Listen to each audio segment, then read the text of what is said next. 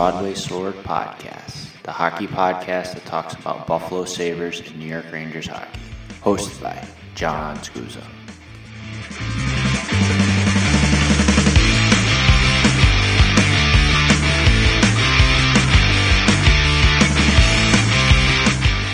Hello, everybody, and welcome back to another episode of the Broadway Sword Podcast. I'm your host, John Scusa, and today we're going to talk about a very successful 2 games for the Sabres where they picked up 2 wins, and then the Rangers, Jekyll and Hyde game where they lost really badly to St. Louis, but then had an explosion of scoring against the Dallas Stars in a game that saw 11 goals between the two teams.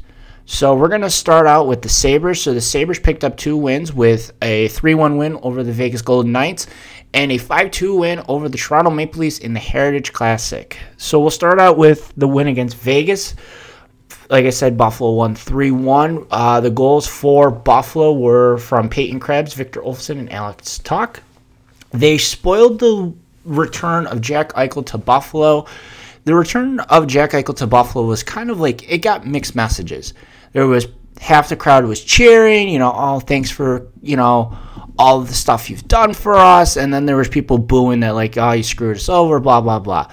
Well, he probably made the Buffalo crowd even more mad after his post-game press conference with the media. He said, in the 7 years that I've been here, that's the loudest they've ever been. And that's not a good way to address your former team. Now, yes, I understand that they booed you, and a lot of people were very, sour towards you or sour towards him. But I don't know. I don't know why you would make a comment like that in the media and give the Sabres kind of bulletin board material, I guess, because that's just wrong to say.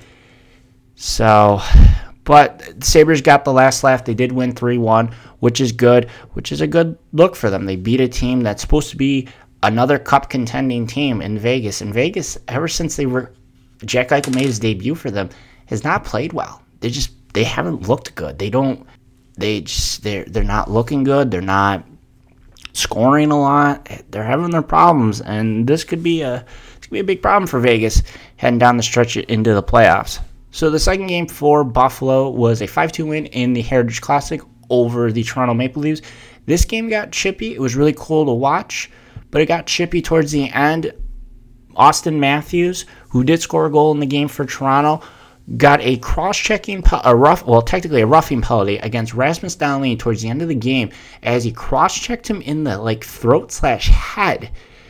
And he had a hearing yesterday, and he was suspended for 2 games.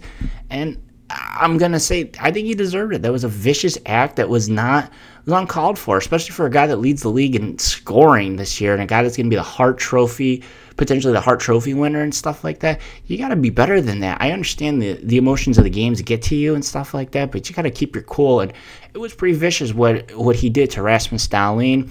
Both jerseys looked really cool on TV. They looked, I liked the Sabres. I liked the cream color that they had. I thought it went really nice with the outdoor aesthetics. And Toronto's the blue that they had, minus the logo of it. They looked pretty good, I would say. So they looked pretty good. Another big game for Peyton Krebs, who had 2 goals. Vinny Hinostroza scored 2 goals for Buffalo as well. And then Tage Thompson continued his great, strong season for the Sabres with a goal in this game as well. So the Sabres, pretty successful 2 games since the last podcast episode, and they sit 6th in the Atlantic with 48 points, with 20 wins, 32 losses, and 8 overtime losses. Pretty good record. They're starting to pull games together.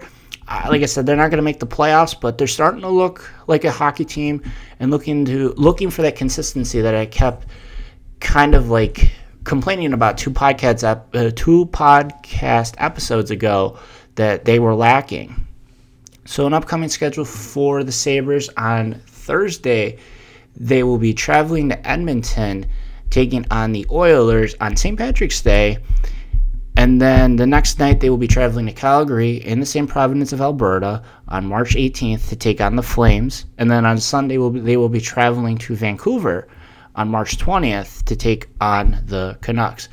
So now into the Rangers. The Rangers, like the Sabres last week, had a Jekyll and Hyde kind of week for them for this podcast. So the first one, 6-2 loss to the St. Louis Blues, a team that they beat just not too long ago before that, 5-3 in Madison Square Garden. They won, or St. Louis got the better half of them in this game at their home rink, 6-2, and it was another rough road game for the Rangers, like the night before where they didn't play really well against Minnesota. Then they 2 nights before, and they had a tough time shaking that one off, and this one was not much better for them.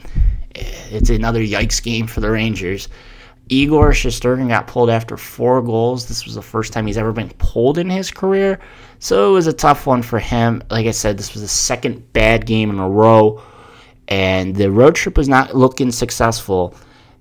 But on Saturday, they won 7-4 against the Dallas Stars in Dallas to save the road trip to be about a 500, where they went 2-2 on the road trip, where they won the first and the last one, and in the middle 2 they lost. It was a crazy game with scoring. Like I said, 11 goals. 11 goals in this game. First, Dallas went up 2-0 on the Rangers. It was a quick 2-0, and I was just like, I saw the notifications on my phone. I'm going, here we go again. It was just like the St. Louis game. Here we go again. They're gonna get creamed. And then all of a sudden, 2-1. I'm like, okay, cool. Greg McKegg got credited with the goal. It was a really nice shot from Keandre Miller to cut the lead in half.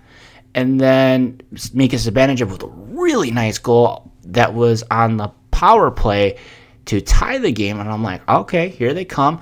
And then Fox put in a really nice goal. And then Panarin put in another goal. And it's 4-2 Rangers at the end of one. And I was like, oh my goodness. And then it just kept going. Patrick Nemeth scored. Barclay Goodrow scored. Ryan Strome scored. Those were the last 3 Rangers to score. And Dallas just couldn't keep up with it. Igor Shesterkin, they played a pretty good game. I mean, not a great game, but not a terrible game. I mean, he was able to get the win and, keep Dallas from scoring more than 4 goals. So, good game for him. A really, really good game for Artemi Panarin. 5 points in this game. A goal and 4 assists.